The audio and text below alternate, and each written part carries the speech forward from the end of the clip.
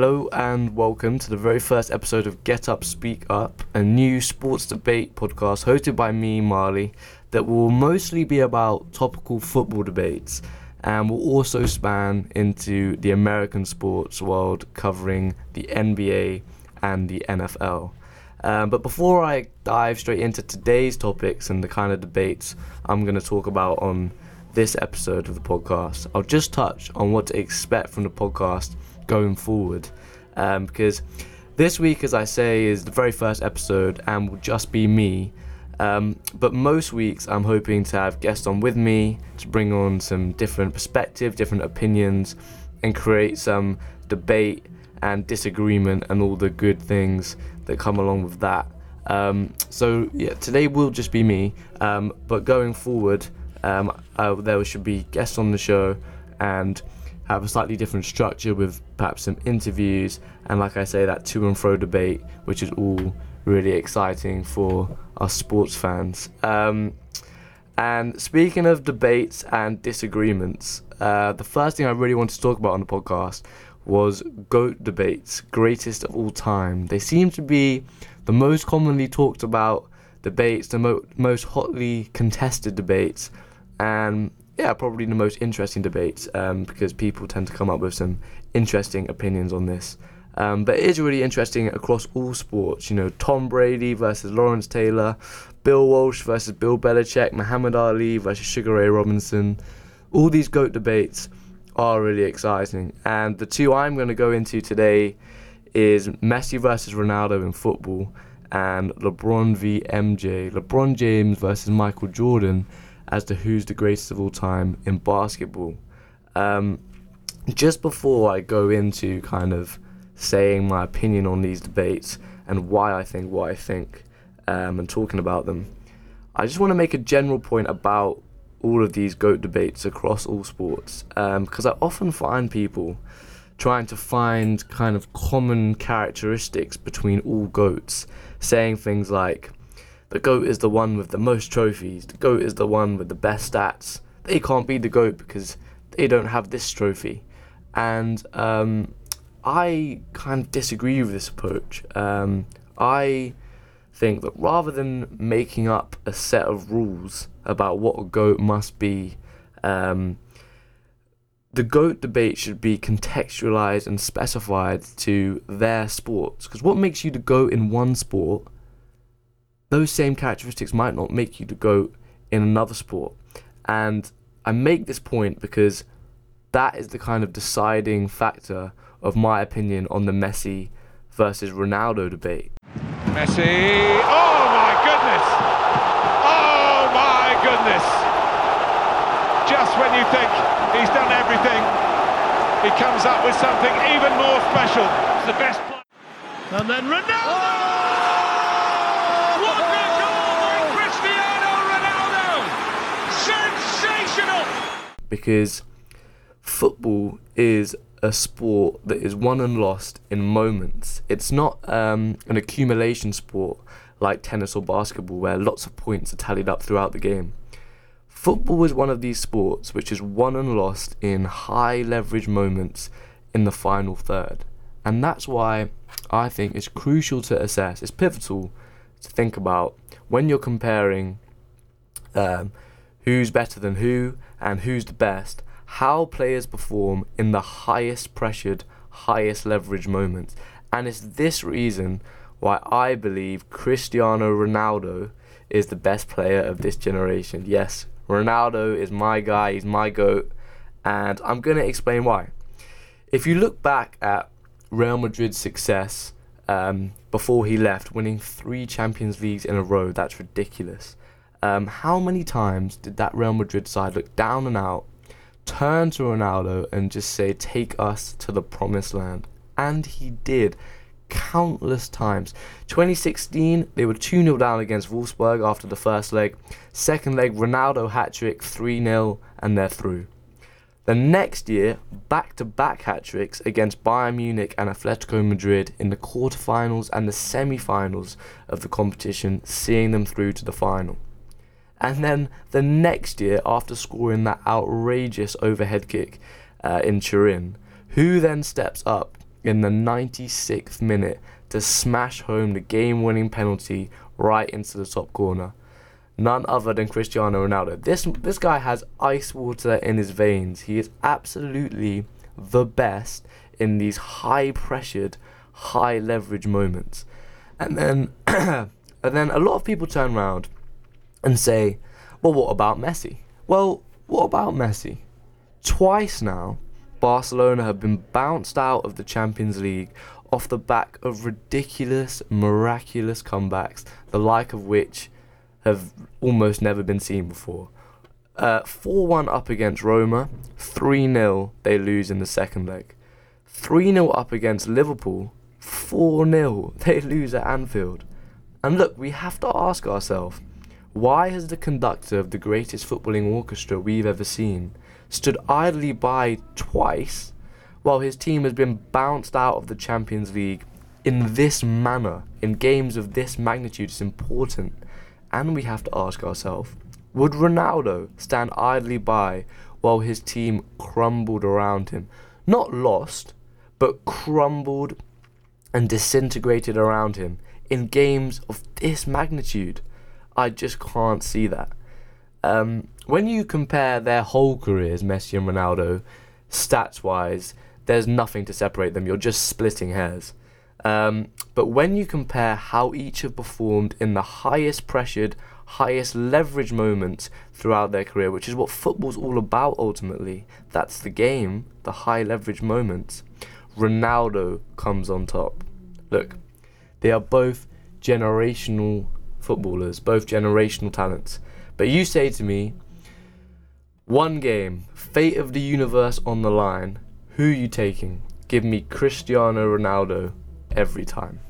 But look, that is just my opinion. That's what I think, and I'm sure a lot of people disagree with me, and Messi is their GOAT. But and it will be very fun when we get someone on here who passionately disagrees, and they can get up, speak up for their GOAT, and we can get a fiery debate going. But that's my opinion on that. I'm sure everyone does have their opinion and valid reasons for their opinion, but I just think, specified to the game of football, the high leverage moments, momentum shifts in matches are so key. Ronaldo has proven to be that guy too many times to deny him. But, like I say, open for debate. Moving over to the NBA as promised, a similarly fiery debate that goes on in basketball as to who's the greatest of all time between LeBron and MJ. LeBron James, catch, fire, ball game! He did it! LeBron James wins it for Cleveland! Jordan for the win. Yes! He did it again! He is now back! Holy mackerel! Michael Jordan! And I must say, this one is far easier for me. For me, Michael Jordan is the greatest of all time. He's got more rings, more MVPs, more final MVPs, and even the advanced analytics like PER, which essentially just means how much do you contribute to your team's performance. Jordan's ahead. But the debate still exists. And I think the reason why, despite all those stats pointing at Jordan, the reason some people consider LeBron James the greatest of all time is because, as sports fans, what we love are stories. Stories about teams and stories about individuals. And LeBron James' story is a truly captivating one, has to be said. Drafted straight out of high school into the NBA with all the expectation and the pressure in the world. His first chance at an NBA title with the Miami Heat against Dallas Mavericks, he completely chokes. And he has to go away, learn, grow, become a leader. He then goes home to Cleveland and captures a championship against the odds against the 73-win Warrior team in a Game 7 at the Oracle. I mean, that is fairy tale stuff in sport if ever you've heard it.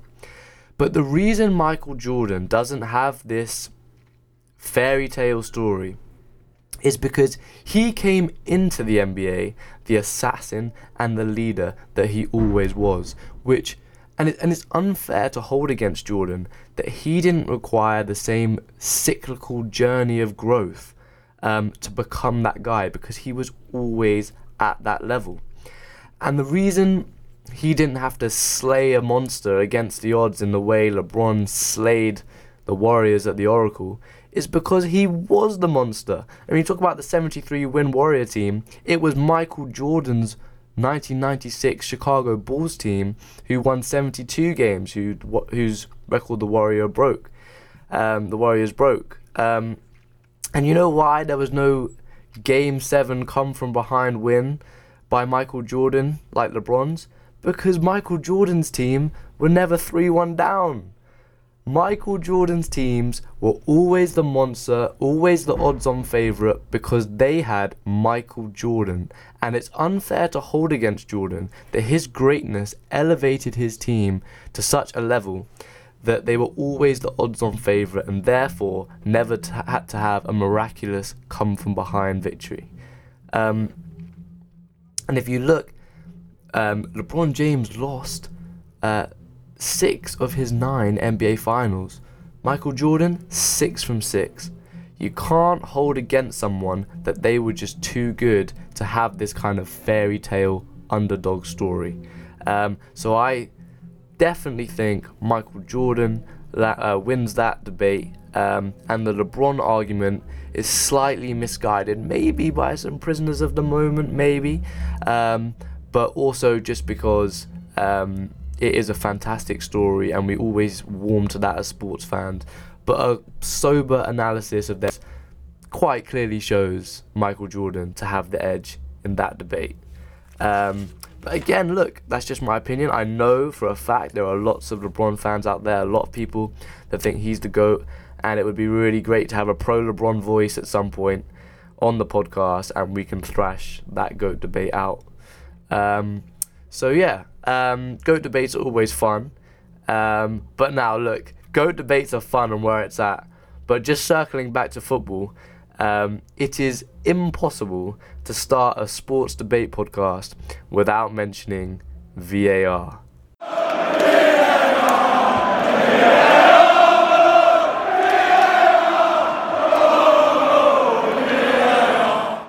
Those 3 magical words, those 3 words that are everywhere, we can't escape them, everyone's talking about it.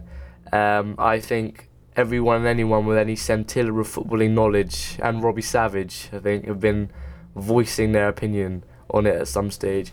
And I must say, I am surprised by the number of people that are against it. It has really shocked me, the number of people that are against it. I expected there to be a time of change and for people to be slow to come around, but there are people that are really against it.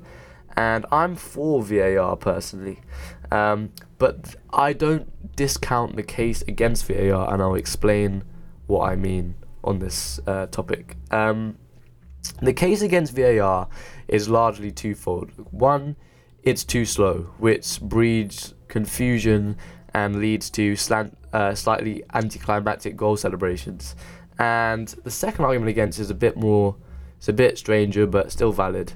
It negates a level of human error in the refereeing, which some fans enjoy the authenticity of and find dramatic. But in rebuttal to the case against VAR, I would implore a phrase which slides into this debate and explains this point really nicely, which is, the perfect is the enemy of the good. And this outlines how oftentimes good things which have a net contribution which is positive, are not done or shut down because they're not perfect. And you see this in life all the time when people are contemplating making a change. Instead of assessing what they should be assessing, which is, would this change be better than what I have now? They instead assess, would this change be perfect? And after finding flaws in what the change would be like and picking holes in it, they decide to stay exactly where they are. Just because VAR is imperfect, just because it has some flaws to it, doesn't mean it's not better than what we had previously. FIFA statistics suggest 99.3% of VAR decisions are correct. So of course that's an improvement on what we had previously, which is flawed decisions because referees are only human, in high leverage match defining moments which shape the result of the game. Technology needs to be embraced in football just like it's been in other sports, and we can't be fearful of its imperfections. And that is why I believe, despite its faults that do exist, VAR should continue to be endorsed. I recognise the flaws. I see what people say about how it's too slow. You have the whole away end go up in scenes, only to then have it ruled out and mocked by all the home fans. But look, I can see it improving. I really do believe VAR is the future and an overall force for good. But we will see. We will all see. We will all watch on, very interested, and we will see how it pans out. One thing we can be very confident of going forward is it will bring more drama and oddities, and that can only be good for us fans. Only be good.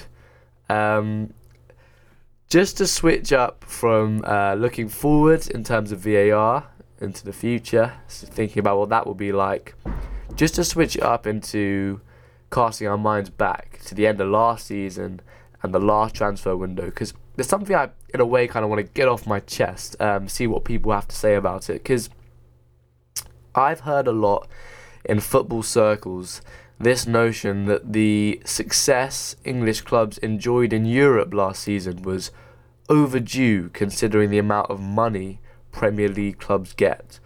And I really want to talk about this because I really disagree with that, and I think English teams venturing deep into European competition, as we saw last year in both the Champions League and the Europa League, speaks far more to the level of coaching in the Premier League than it does just the money. And this narrative that it's just the money in the Premier League which is giving Premier League clubs an advantage over the rest of Europe, I think can be picked apart. But I'm really interested to see what people also think about this. If we cast our minds back to the end of last season, and you think about the best young players in Europe and the clubs and the players that the big clubs in Europe were eyeing up to get, you would probably think of that Ajax team with the likes of De Jong and De Ligt. Premier League clubs would have been willing to spend an absolute fortune to bring in these guys. A fortune, but it didn't happen. The giant clubs in Italy and Spain lapped them up, and it's because of the mystique and the allure of these clubs. The mystique and the allure of Real Madrid, Barcelona and Juventus perpetually gives the likes of these clubs a premium on the young blue chip talent in Europe. And Premier League money, when you look at it, can't actually combat that. It hasn't combated that over the years. This phenomenon has been going on throughout recent history in football. Look at the two teams who made the Champions League final last year, Tottenham and Liverpool. Take Tottenham.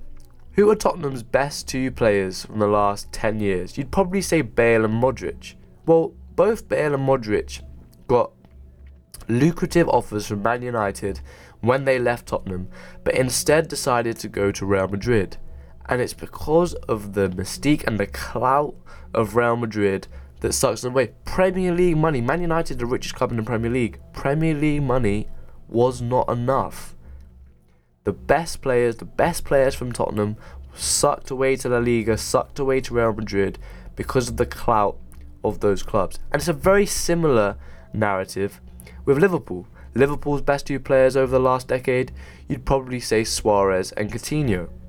Well, it's every South American boy's dream to play for Barcelona, and when they came calling, Premier League money could do very, very little to stop it. It's further evidence that Premier League teams lose the cream of the crop. I'm talking about the very best players always go to those giant clubs in Spain and Italy. And the same thing played out in the last transfer window.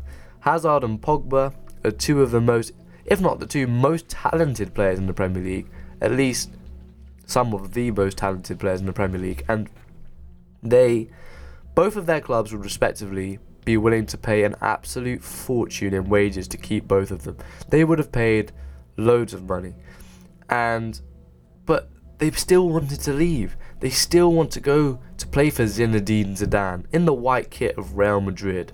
That still clearly supersedes the money that is in the Premier League. And if you look at Barcelona's team now, if you look at Real Madrid's team now, if you look at Juventus's team right now, man for man, because of, Messi and Ronaldo is on another level, but even after that, man for man, they have better teams than Liverpool and Tottenham, yet it was Liverpool and Tottenham in the final. And I think more credit needs to be given to the likes of Mauricio Pochettino, Jurgen Klopp and Maurizio Sarri for crafting squads that compete for the best trophies in Europe without necessarily having the best players in Europe.